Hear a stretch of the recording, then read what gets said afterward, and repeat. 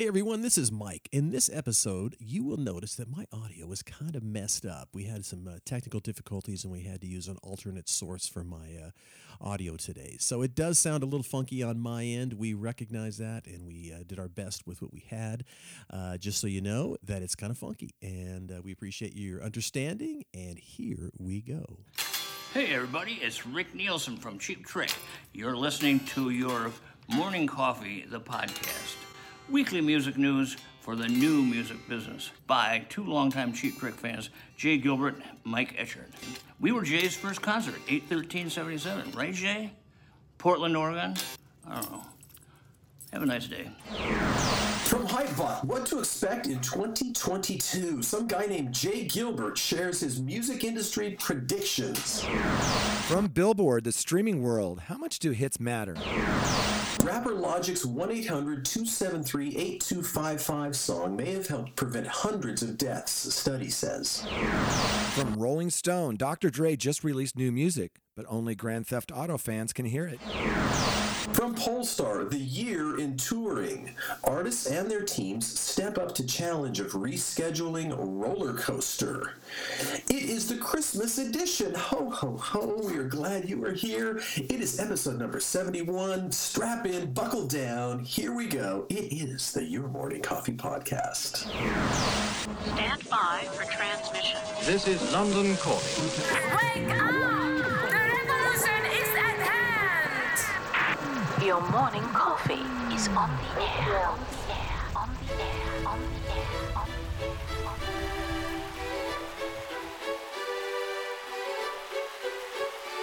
Standing by.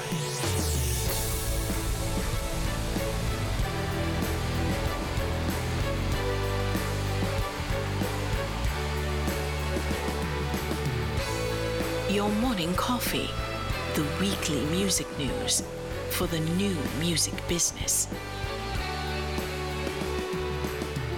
It's the highly curated, agitated, advocated, moderated, and liberated digital music information that you need to know. We are your digital music authority.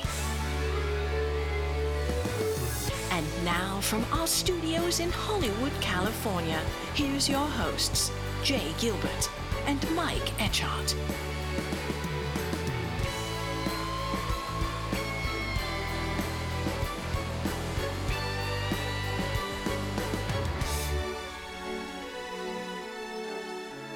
Well, Jay, how are you this morning, man? It's good to see you, brother. Good to see you too. I am caffeinated, and it's a beautiful day outside, and it's beginning to look a lot like Christmas. Well, here in Southern California, we've had a lot of rain, which we haven't even said for ages, it seems like. Yeah. So it's been lovely to have some rainy weather. Oh, and so great. So for great. us, it's wintry in California, so to speak. We needed it. Yeah. Good to see you. And boy, you have had a busy week, an exciting week. And Yeah. you and I have just been chatting for about 45 minutes before we even hit record. Yeah. But we should talk about that great article in Hypebot. About the music newsletters, music industry newsletters you have to subscribe to. It's even better when you say it without stumbling on the words. And they were kind enough to mention us. Yeah, certainly your newsletter and the podcast. It was so great to see this. It was on Hypebot, but it's actually a guest post from Randy Zimmerman over at Symphonic Blog, and we talk about Symphonic. We love them. Their blog is world class. And, it was just really nice to, be recognized here. As Randy put it, newsletters serve as one of the easiest ways to stay up to date. Want to stay ahead of the game, learn from the experts right from your inbox. Here's some of the best email newsletters in the industry. And we'll go through some of these, and we're honored that we're mentioned here. Water and Music, Sherry Hu. I'm a subscriber. I subscribe to her Patreon. She's written in Billboard, Forbes, Rolling Stone, everywhere.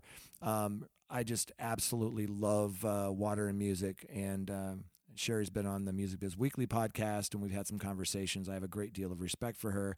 But then kind of in the second slot there, and talk about us. Look at that. Nice of them to mention. Certainly your newsletter, been around for ages, a must read, and it was kind of them to mention the podcast as well.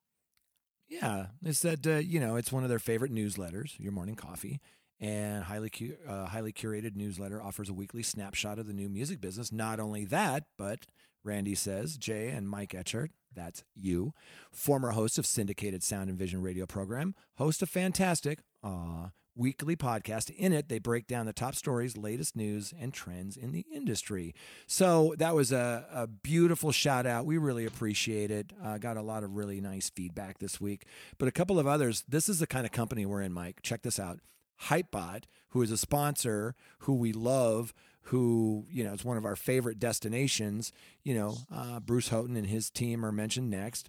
The Symphonic Weekly, and it's, again, these guys are really great because they're not only curating, they're actually creating, right? Yes. And they create these great tutorials and they explain things, and it's really one of my go-to newsletters. They also have the Symphonic Latino newsletter. One that I see once in a while, Beats and Bytes, which is pretty cool. Motive Unknown is one of those that I like to look at. There's like most of ours are only the stories from the past week. And what I like about Motive Unknown is they'll have stories in there from weeks ago. And sometimes you miss those things, but you and I tend to keep just with what's happening last week. Well, and you and I have kind of talked about this in the past a little bit. And in our early days of working in the music business, there was Billboard, there was Hits, that was kind of Cashbox. Cashbox. A lot of these publications that came out weekly, but there weren't really ways to dig in deep and really get tons of information about various things. There just weren't that many outlets, and it's such a wonderful time. And that's one of the things that I've of course been a subscriber of your newsletter since the beginning, and that's. Listen, all of us don't have enough time to research this stuff. You do the hard work, and that is such a great research. And now so many people have kind of followed in your footsteps with these great industry newsletters, which allow the average Joe on the street or Jan on the street to, quickly and easily access a lot of this information and things that you need to know, but quickly without having to go out and track this stuff down. So it's a wonderful time to have all these resources at your fingertips. And and not everybody likes to read or has the time to read. Yeah. I just happen to love reading this stuff. If I was doing something else for a living, I'd still be reading these things because I just find them fascinating. Another couple in here, we talked about Motive Unknown. Music Business Worldwide is, Tim Ingham, those guys are in a class all their own. I listened to his podcast. So good. I've learned so much from Music Business Worldwide. That and Hypebot are probably my two main kind of go-tos. But they mentioned a couple here that you may not know about. One's called Platform and Stream, and that's by Jeff Hyatt. That's a really cool newsletter. Really neat stuff in there. One that I did a little collaboration with a while back was Back of House, and that's really to keep you up to date on the global live music industry. They talk about other things, but it's really more focused, hence the name Back of House. Yeah, and it's about live. And then the last couple, the Lefsetz letter, which of course anybody in the industry knows about Bob Lefsetz and his newsletter and his opinions. Love him or hate him, I think he has done a lot to help educate people in the new music industry. But also, his podcast, I don't listen to every episode, but he had like Donald Passman on once. He had Irving Azoff on once. He's had some amazing... He had the president of Sonos on as well, which was a fascinating one. Yeah, he has a really interesting spin on everything. And I was going to say, when you mentioned the touring industry, that's the other thing that has changed since we started in the business, which was in those days, it was so siloed. So if you worked for a record label, you certainly knew and went to concerts, obviously, but you didn't necessarily have that visibility of that industry, and the same for publishing, and the same for lots of these other kind of silos. And it is much more melded together now, which is in terms of just the industries and the knowledge. That's a great of those point. industries. Absolutely. That's right. And you and I talked about this a little bit once, how we're understanding publishing now, but early on in our careers, it was really a separate business, and we didn't really know what the heck they did over there. And to your point, you're absolutely right. The live business now, if you're in the new music business, you better understand how that works and educate yourself. But back then, we really didn't. And the last one I'll mention in here, which we've talked about a little bit, is Trapital. And Trapital, we feature a lot of their stuff. I think it's Dan Runcie. I hope I got that right, Dan, who runs this. And if you want to know about hip hop and what's going on in that landscape, man, it's an amazing newsletter. And again, I look to Dan and the team over there to kind of keep me up to date on that world. Yeah, we've covered a lot of their articles over the last year or so, and great job they all do. And it's good. Nice job, Randy Zimmerman over at Symphonic Blog. Definitely, a lot of great stuff. By the way, and the guy that I get to chat with every week, he is not just a pretty face. No, he is the curator of Your Morning Coffee newsletter. Weekly music news for the new music business, as you must know, and a former executive with Universal Music, Sony Music, and Warner Music Groups. He is a handsome lad named Jay Gilbert. That is totally not true, but I have a face for radio. I'll give you that. Maybe not the voice for it, but certainly the face. But the guy who has the face is this gentleman right here across from me, Mike Etchart, longtime host of Sound and Vision Radio, formerly of SST Records, Warner Music, Capital EMI, Universal Music, where you and I met and spent a lot of lunches solving the industry's problems over cheeseburgers. Pretty cool. Good to be here. Good to be here. And of course, we've got to talk about the great folks that help us get here. We are so happy as we approach the Christmas season. You know, Jay and I were talking about just in general our blessings, and so we are certainly blessed to have folks listening to the show. Thank you, and also to have some groovy sponsors, including TiVo Music Metadata, dedicated to bringing order to the chaos of digital music. TiVo Music Metadata offers obsessively deduplicated artist, album, and song IDs, expert-written editorial content and ratings, verified images, similar artists, band members, and influences, authoritative credits, personalization, discovery, and search APIs, purpose-built solutions for classical music, and a global connected car platform linking broadcast radio with streaming. If you want to learn more, jump over to TiVo.com/music. And Jay and I were also talking about that connected car stuff. And boy, that is so important and so on everybody's mind, the importance of our media in our vehicles. Absolutely. TiVo, for sure. Kicks butt over there. Yep. Your Morning Coffee podcast is also brought to you by your friends over at Bandzoogle. Built by musicians, seriously, for musicians, Bandzoogle is an all-in-one platform that makes it easy to build a beautiful website and EPK for your music. And I've built like 4 or 5 websites with these guys. I'm telling you, I'm not just a hair club president. I'm also a member. I don't know how that goes.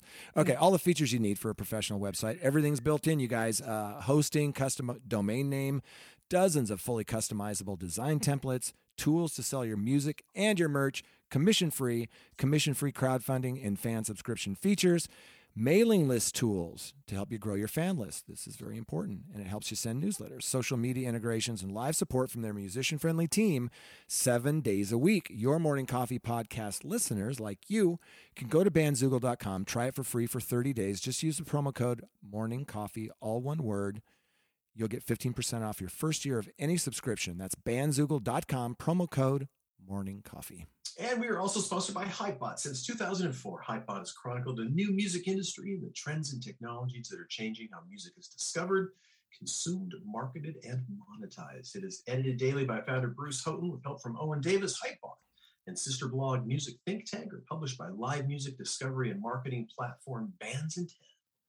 Bands in Town. Over 65 million live music fans trust Bands in Town to get personalized concert alerts, recommendations, and messages from their favorite artists. It's the #1 artist services platform. It connects over 550,000 artists with their superfans, managers, labels, agencies, and artists. They all access their own dashboard to manage and promote their tour dates across all platforms. Yep. Big thanks. TiVo Music Metadata, Bandzoogle, Hypebot, Bands in Town. Yes. Which is for us.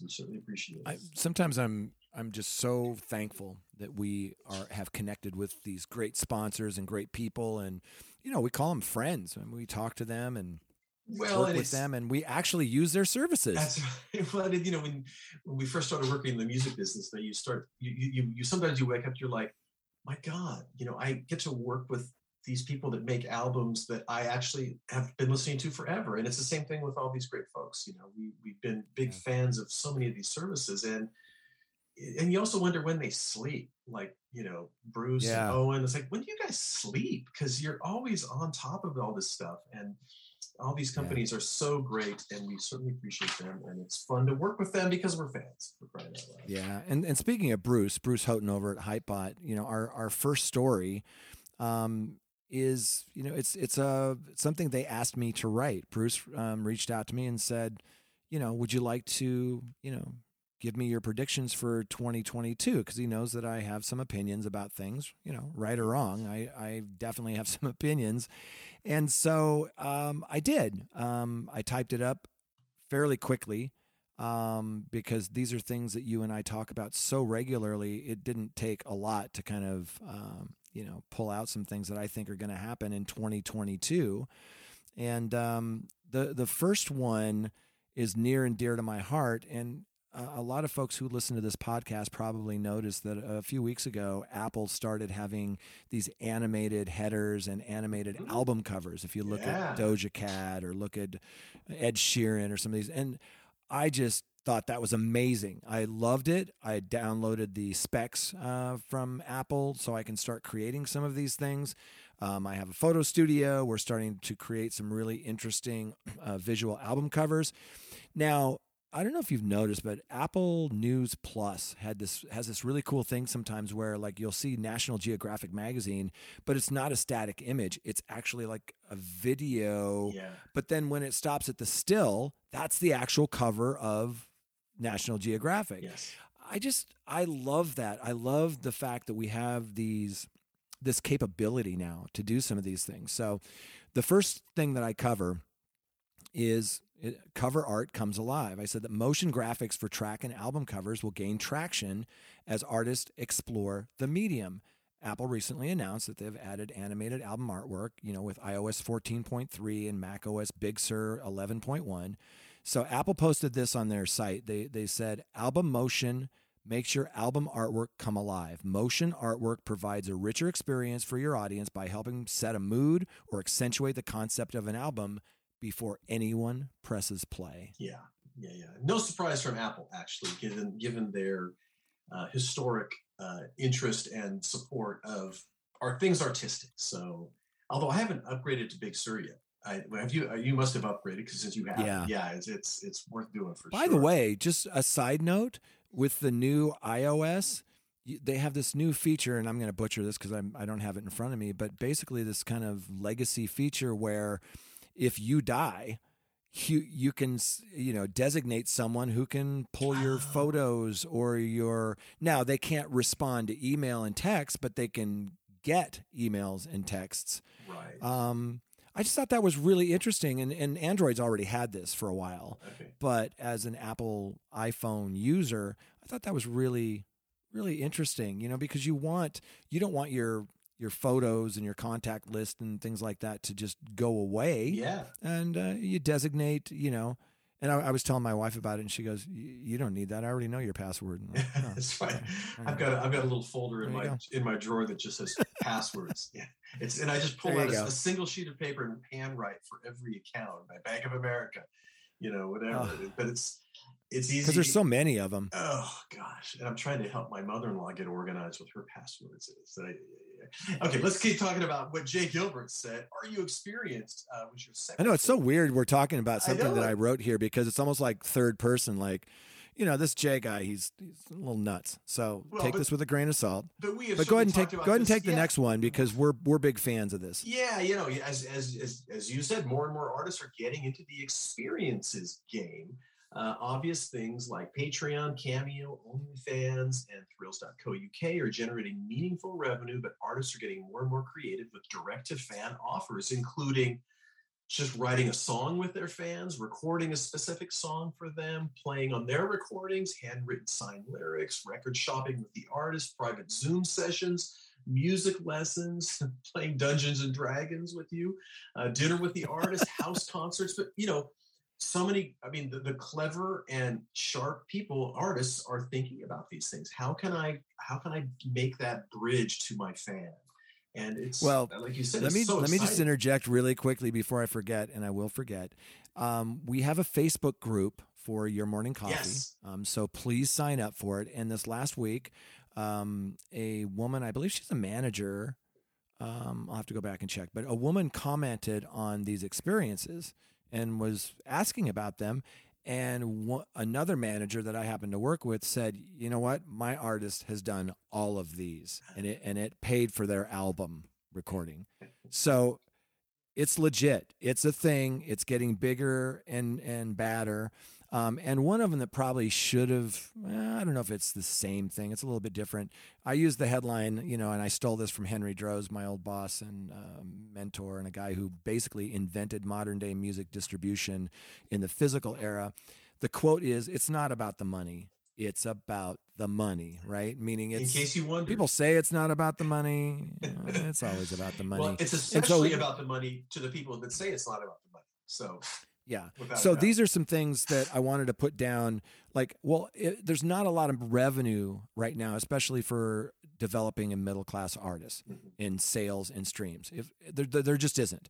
So what are some other areas that you can make revenue? And I listed, merch, of course, premium vinyl, live streaming shows for pay. You can make money on publishing. You can make money on sync, regardless of the level of you as an artist. Brand partnerships, social media, and user-generated content monetization. But really the takeaway here is tipping. And we talk about Tencent in China, how that, 2/3 of their business at the streaming service is not streaming music. It's all around this cultural thing of supporting your artist and tipping. And I used an example of this band Walden that was offering fans the opportunity to treat the band to a tank of gas, treat the band to a place to stay, treat the band to a meal. And their manager, Matthew Lattice, reached out to me. Oh, nice. And we had a really nice exchange. He loved that we mentioned Walden and mentioned, that they actually toured all 50 states. Wow. I was thinking, Hawaii, really? They toured all 50 states without the help of an agent, a label, or any industry partners. Wow. And, my friend Philip Bailey from Artist Advocates sent me the piece, I think, about Walden. And then I listened to the band. They're really good. And I love discovering new music. This happened again this week. I was talking to someone from Switzerland. And we were talking about bands that we like and everything. And she goes, "Oh, I hear what you like. I bet you'd like this band Gardenia." I'd never heard of them.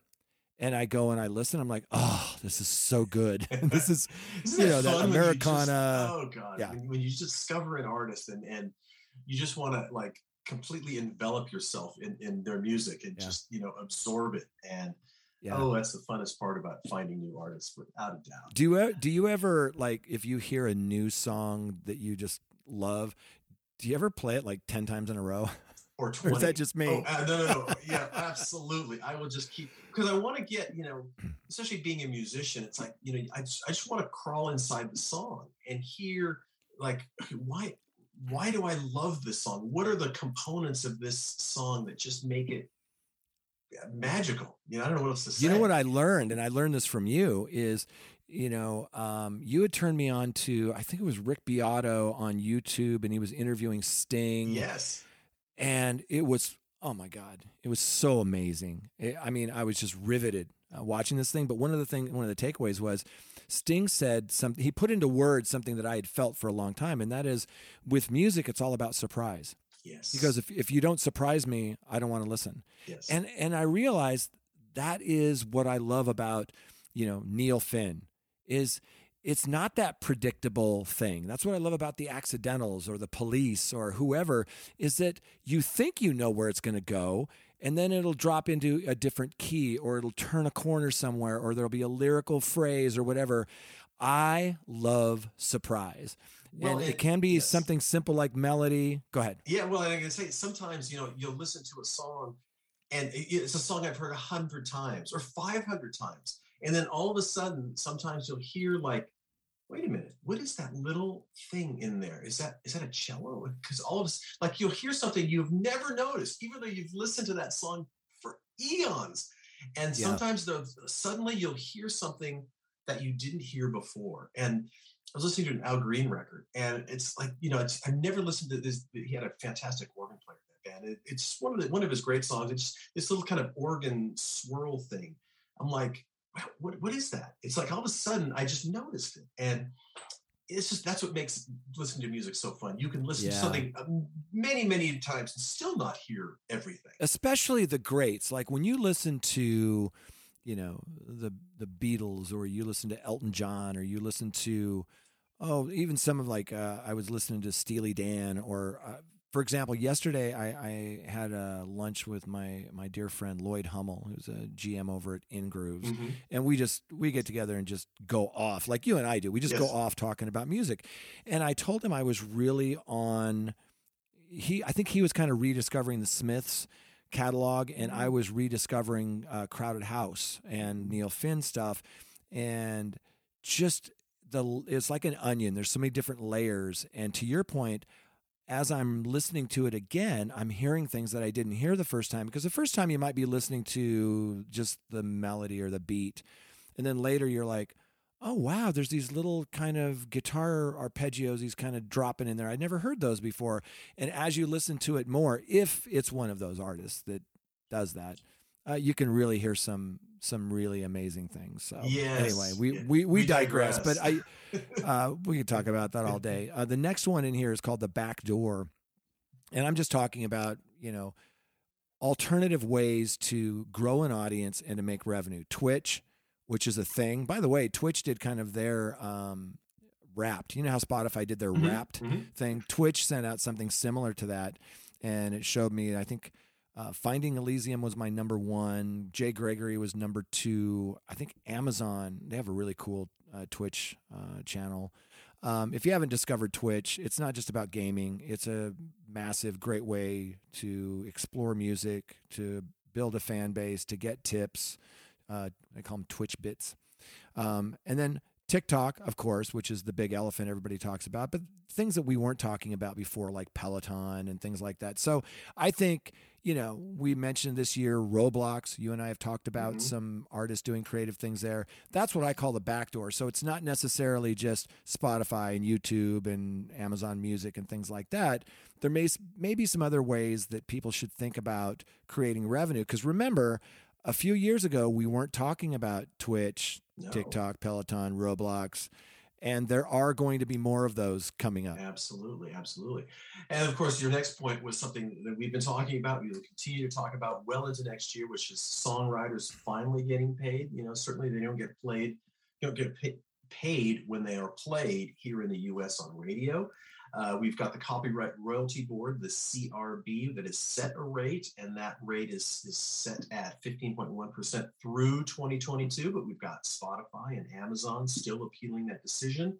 We've got CRB4 already heating up, and that's going to go into effect in 2023. So copyright issues are something we're talking about intensely for the next few weeks and few months. Yeah, absolutely. And just to put a fine point on this piece, and again, thanks to Bruce Houghton and Hypebot for allowing me a chance to vent. I really appreciate it, and it's such an honor, with one of my favorite publications to ask me to do this. I'm not a writer; I'm more of a curator, but I loved sharing, just my thoughts. And as Dennis Miller used to say, of course, that's just my opinion. I could be wrong. But the last thing I want to mention before we kind of move on is there were 3 stories in your morning coffee this week about selling, publishing or selling rights. And the first one was from Rolling Stone. Bruce Springsteen sells publishing catalog to Sony for $500 million. Number 2, Primary Wave acquires stake in bundle of James Brown rights in a $90 million deal. That was from Music Business Worldwide. And then the third one, new $304 million bond backed by music rights for The Who, Tim McGraw, and that was from Bloomberg. And here's an editor's note that I wrote for these. which kind of, if you don't have the time to read through all this, or you're not super interested in this right now, or it doesn't apply to you, here's my editor's note. I said a few things to consider. One is that this is just math. Companies like Hipgnosis, KKR, BMG, Primary Wave, etc., all of these are looking at projected revenue and applying a multiple. Now, depending on which side you're on, and some of these deals may seem a bit excessive, another thing to consider is how they will affect the valuation of the purchasing company. Lastly, I'm more interested in the James Brown deal here for $90 million. Sure, it's less money, but it includes name and likeness. Yeah. Now things are getting really interesting. Yeah, name and likeness is fascinating. Well, and the thing with Springsteen too is, don't forget, that deal also included the rights to his albums. So he has management have clawed back the ownership of his masters. So it's publishing, it's masters, and then, like you said, in the case of James Brown, who of course is deceased, it is name and likeness, and so that's a whole different ball game. Spin. Yeah. And I always wonder too, like in the case of Springsteen, what is, he might make another album. Is that for things moving forward, or does it stops and now he's creating another, creation? But I think the Springsteen thing, as we've talked about, for a lot of these folks, it's, well, to actually go against what we said about it's all about the money. It is now I'll talk out of the other side of my mouth. Yeah, that's right. Talk about the other side of my mouth. For these folks, it's about estate planning. And so, you don't want to necessarily leave these things to your heirs to deal with, and to deal, in a business they might not be familiar with. And so, that is, if you're not old enough to be thinking about that, Jay and I are old enough to be thinking about that. That is a real consideration for lots and lots of people, which is, I don't want to hand this headache off to my heirs.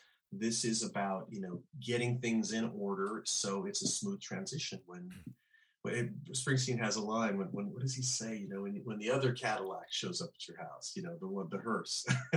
So you got everything but that.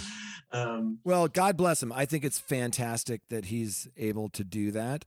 Yes. I can tell you that this week I've been doing your morning coffee for, I think, closing in on 7 years, the newsletter. And of course, you and I have been doing, this is episode number 71. I've never seen as much as far as email and text as I got this week from all over the world. It was overwhelming. It was fantastic. And it was all pretty much positive. But the one, I don't know if I told you about this, I got a note from a guy, and gosh, I wish I remembered his name. And I apologize if you're listening and I forgot your name. But he said, he was talking about, you and I talking about remuneration. Oh, yes. You forwarded that to me. Yeah. Yes. And it's remuneration. Yes. That's how you pronounce it. And thank you for correcting us, because we, at the end of the day, we want to get it right. Remuneration. I'll try like municipal bonds. Remuneration. Yes. Yeah. Remuneration. So thank you for that. And I'm sorry that I forgot the name, right. But you were mentioning, guys, our age. My favorite joke about that is a friend of mine told me one time, he goes, "Yeah, I'm one loud noise or bad meal away from the grave." Exactly. Oh my goodness, it happens so fast, Jay. It really does. Let's jump into the next article, which is this one. There's a couple of interesting. This was not a super long article. This had a billboard. In the streaming world, how much do hits matter? And they certainly do matter. But it's we talk a lot about how. All of these songs and albums being added to the DSPs in what is it, 50,000 a day or a week? Or 70,000 a day, about ridiculous. 500,000 a week right now, and that number's climbing. Yes. But they actually, in fact, hang on for a second, I know I lost the article. Yeah, by the way, while you're looking for that, this is from Billboard. It was written by Ed Christman, and we're not going to spend a ton of time on this because we have a couple of other things to get to, but I thought it was interesting. The headline is, "In the Streaming World, How Much Do Hits Matter?" And right under that, Ed writes, "A lot. A tiny percentage of songs now accounts for a large percentage of total plays." And that kind of smacks in the face of this long tail that we've been reading about for years and thinking would happen. That's not really the case, is it? It is not the case. He mentions Drake, who scored 6.16 billion on-demand audio streams in the U.S., according to MRC data. more than any other artist, and 0.7% of the 877 billion total. So one artist that has like almost 1% of That's crazy. of all of that. Yeah, exactly. And he said that exceeds 4.74 billion streams generated by the 53.69 million tracks that were streamed fewer than 1,000 times. So Yeah, now think about that for a second. Remember, there's about 70 million tracks on most DSPs, and they're saying that basically 54 million of those are getting played. yes, exactly. Remember that site we talked about, Forgotify? Which is For songs that had never been never streamed been once. streamed. So just because there's 70 million tracks up there doesn't mean that everybody's listening to those. But go ahead. No, but so there's some interesting numbers. So in 2020, nearly half of the 877 billion on-demand audio streams in the U.S. came from just a little over 13,000 songs that were streamed over 10 million times. So that is a lot of streams, but that's not a lot of songs. Just 13,521. So yeah, this surprised me a little bit because they also compared it to 1995 album sales, and they have a really cool chart in here that compares like 2020 streaming versus 1995 album sales, and it's not really that different. It hasn't really changed. The top artists get the most sales, the top artists get the most streams, and it really isn't that long tail that we thought it would be. Right. And they say, back in 95, there were 336 albums that sold over 250,000 copies. So that's 0.2% of the, give or take, 147,000 releases available at that time. So those 336 albums generated almost 40% of sales back in 1995. So that gives you kind of a starting point. And boy, when you think about 336 albums, that is so few. Even in that day, that was just really, really few. But there were, and when you think of in that year, 147,000 releases available at that time. So again, super small percentage. And then, so in 2020, MRC data tracked 61 million songs, which is the equivalent of about 5 to 6 million albums. But as they say, the business of unpopular music with like the long tail isn't exactly exploding. In 95, 91% of the releases that sold fewer than 5,000 copies accounted for 11% of sales. While in 2020, the 98, almost 99% of releases that were streamed fewer than 50,000 times made up a little over 6.6% of streaming consumption. So that was the thing that jumped out at me. Great. What you just read, 61 million songs. Unbelievable. Yeah. The first line of what you just read, the business of unpopular music isn't exactly exploding. Exactly. And we'll move on to the next story, but I thought that was really interesting because there's this perception about what sells and streams with all of this music being uploaded every day, but it really hasn't changed that much since 1995. No, well, it's gotten worse. I mean, worse for the long tail artists. And there really isn't. I guess there technically is a long tail, but boy, that's a skinny tail. Going all the way. It's a skinny tail. Yeah. So interesting stuff. But it's when you look at those gigantic numbers, it is absolutely stunning. This was another interesting one from NBC News. Rapper Logic's 1-800-273-8255 song, which, by the way, I knew the song. I didn't know the name of the song, which is a suicide hotline. May have helped prevent hundreds of deaths, a study says.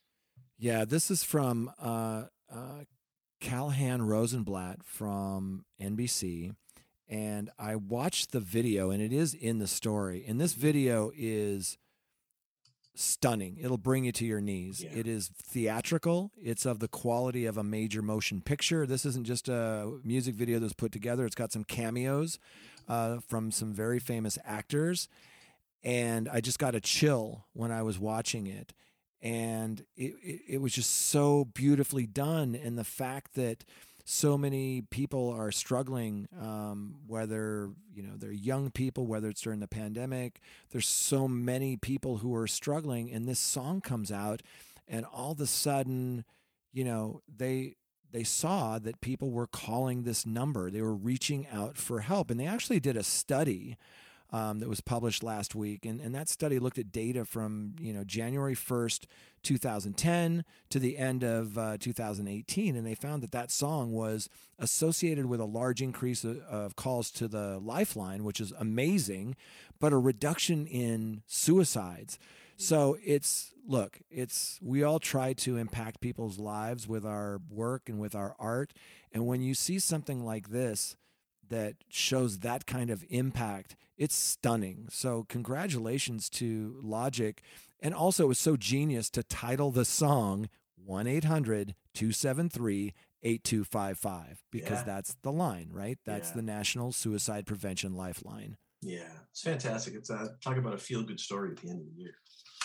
Yeah, I got emotional watching that video, just watching that kid struggle and not knowing what to do and getting to that place and then reaching out for help. So what a beautiful piece by Callahan Rosenblatt. Great song by Logic.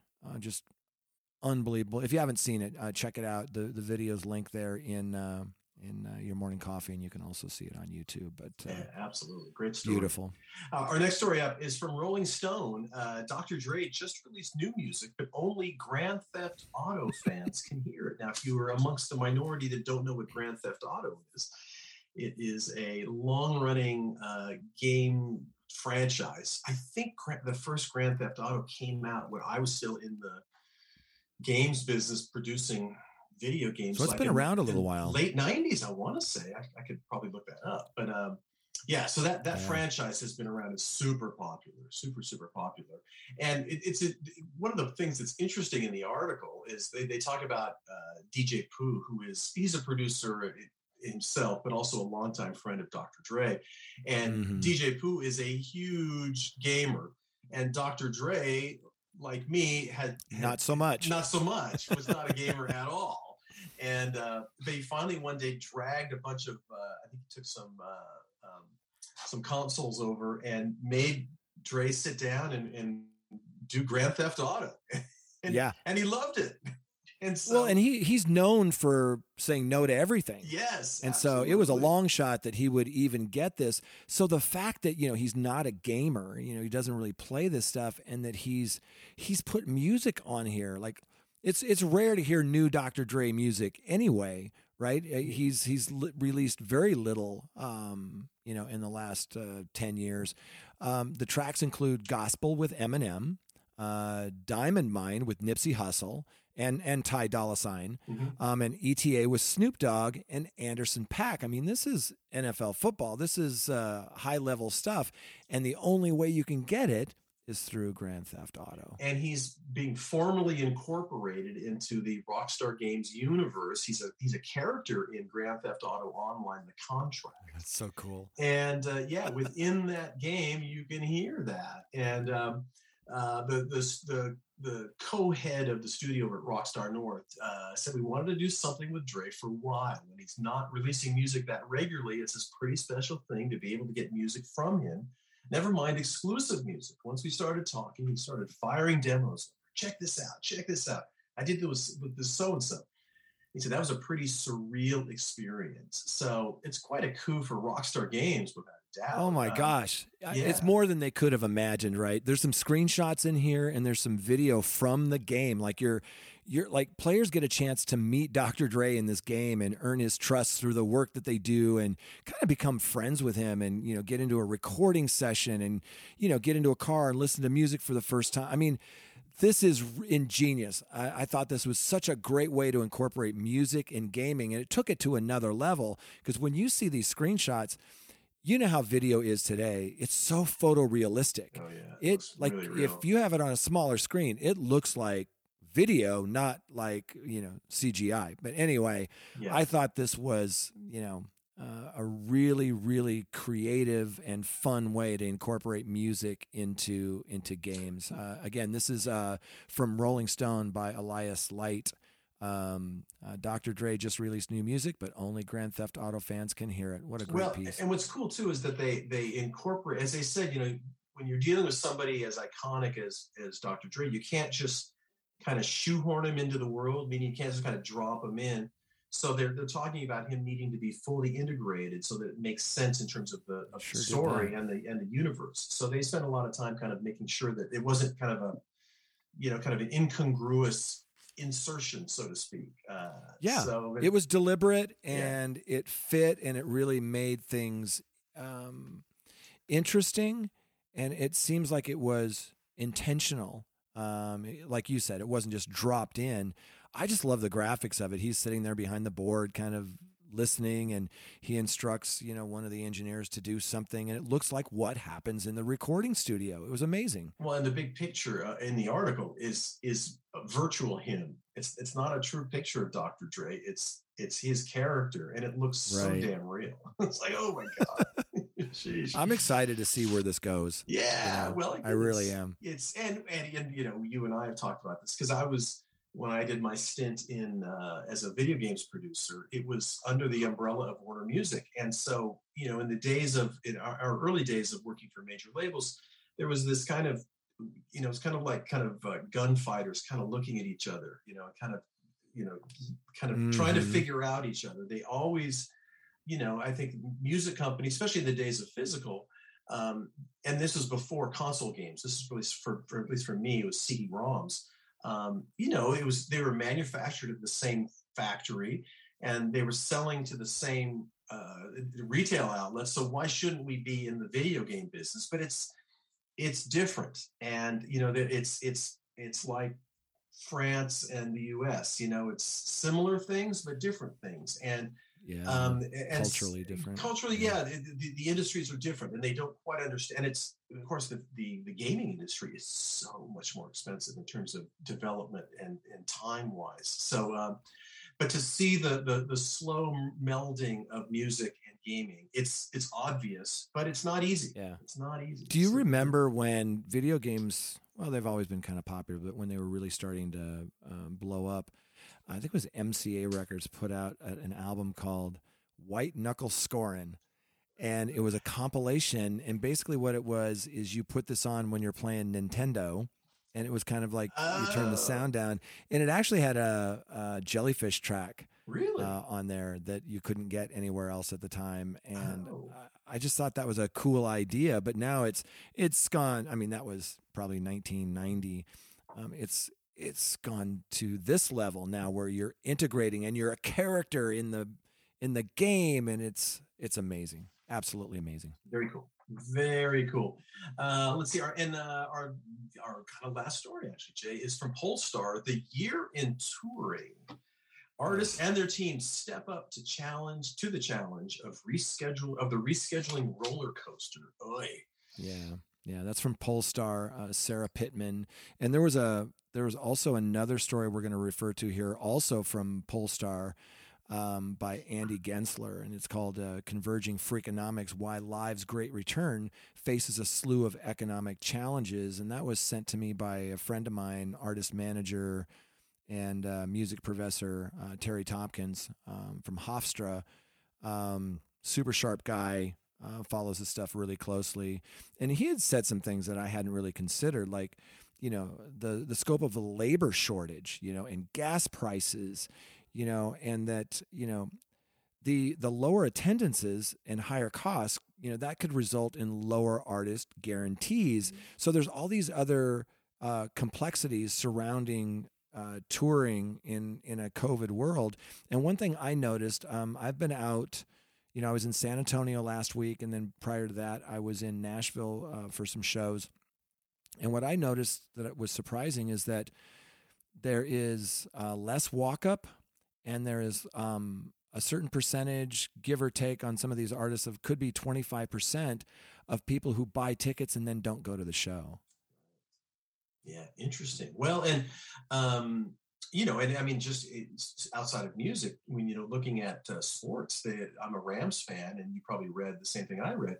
The Rams game that was supposed to be tomorrow, or tomorrow for us on a Saturday, but the Sunday before you will be hearing this, they postponed that game until Tuesday. So you're seeing lots of COVID cases. Now, these are not COVID deaths, but you're seeing lots of COVID cases. And I had read that the Rams had something like 30 players. Yes. And many of these were vaccinated, and they were, like you said, they were getting maybe Omicron, and they didn't have the horrible, they wasn't putting them in the hospital, but we're still not out of the woods. There are certain states now, I think it's Michigan, Minnesota, New York, where they're having some of their highest numbers ever in the pandemic this far into it. Mm-hmm. And I'm not going to get off on, the politics or any of that, but it's so challenging for artists that are touring. They have to postpone dates and they have to cancel dates, and then somebody on their crew gets sick. And you and I covered the story of Fran, Paul Stanley's guitar tech, who sadly passed away from COVID on the road with Kiss. I mean, it's just heartbreaking. It's very complex when you're talking about trying to come out of a pandemic and do live music. Yeah. It's challenging. Yeah. But don't forget, I think it's worth noting, though, that a lot of these things are just people testing positive, not necessarily even showing symptoms, but when you're testing positive, you have to go into quarantine. And so a lot of this stuff is thankfully people being vaccinated, but again, not getting sick, or not getting nearly as sick as you would had you not been vaccinated. So not dying from it. God. I mean, it's the new normal without a doubt. And we kind of saw this coming. It was when the winters get cold, when the weather gets cool, I should say, not the winters. You're going to see the cases rise, and we are. And now with the holidays, people getting together, you want to see your family and friends. It says in this piece that some artists and their teams chose to move their tours to 2022 rather than fussing with the uncertainty of making a return to the stage viable in 2021. So with so much still up in the air, with analyzing when states, and borders will be open for business, along with the task of taking COVID protocols, testing, and the threats of new variants, it's super challenging. Elton John's longtime agent, Howard Rose, said the idea of trying to guess ahead to what would be open that you could deal with 100%, it's really hard because, he was on this panel for Polestar, and he was discussing rescheduling the third year of the Farewell Yellow Brick Road tour for Elton John, which has already been sold out. Yep. They're just trying to fulfill the obligations. Yeah, absolutely. And by the way, Elton John has a #1 record in the UK right now. God bless him. 50 years into his Is that career. the duet with Ed Sheeran? It is, yeah. And he's the king of duets. We may have mentioned this before. And I'm not, back, when we were kids, it was, Kiki D or somebody, he was doing Don't Go Breaking My Heart with. But he's done it with, Axl Rose and Eminem and Shawn Mendes. I mean, this is a guy who is a musicologist, one of those guys that knows chart positions and is an avid record shopper. And I love that about him, that he's such a music freak. The guys in like Paul Stanley from Kiss we just mentioned, I've played musical trivia with him. There's not many that are better. He's, like you and I have been around a while. We worked in record stores and worked with labels and have done things. So we've got some game. But, man, guys like Elton, Paul Stanley, some of these guys, they're on another level. Absolutely. Well, Jay, we've got to wrap up episode number 71. Have you done all your Christmas shopping? Are you ready for the holidays? I have not, and I am not. But this weekend, I'm going to make up for lost time. I've been traveling a little bit. I'm gonna get back and get caught up. We do have the tree up and the decorations up, and it's. I love this time of year. Just really quickly, I went back to visit my daughter at Colorado State, and you drive into Fort Collins, and they have this row of dozens of trees along the highway that are just lit up, and it just warmed my heart. And last night, Emily and Amanda Kagan were texting me. They were out looking at the Christmas lights, holiday lights. Jeff Moscow sent me a video of his car going down a road and all the different lights. And I am like a little kid when these decorations come out and the songs start playing. Takes you back. It takes me back. So happy holidays, everyone, no matter how you celebrate. We are so thankful to have an audience for this fun little show. And we man, I really appreciate all the input. Reach out to us, either Mike or myself, and we will, I promise, we will answer you. We love the feedback. We love hearing from you, and we really appreciate you listening. Absolutely. So on that note, I should say happy holidays to everybody. Jay and I will be back next week with episode number 72 of the Your Morning Coffee Podcast.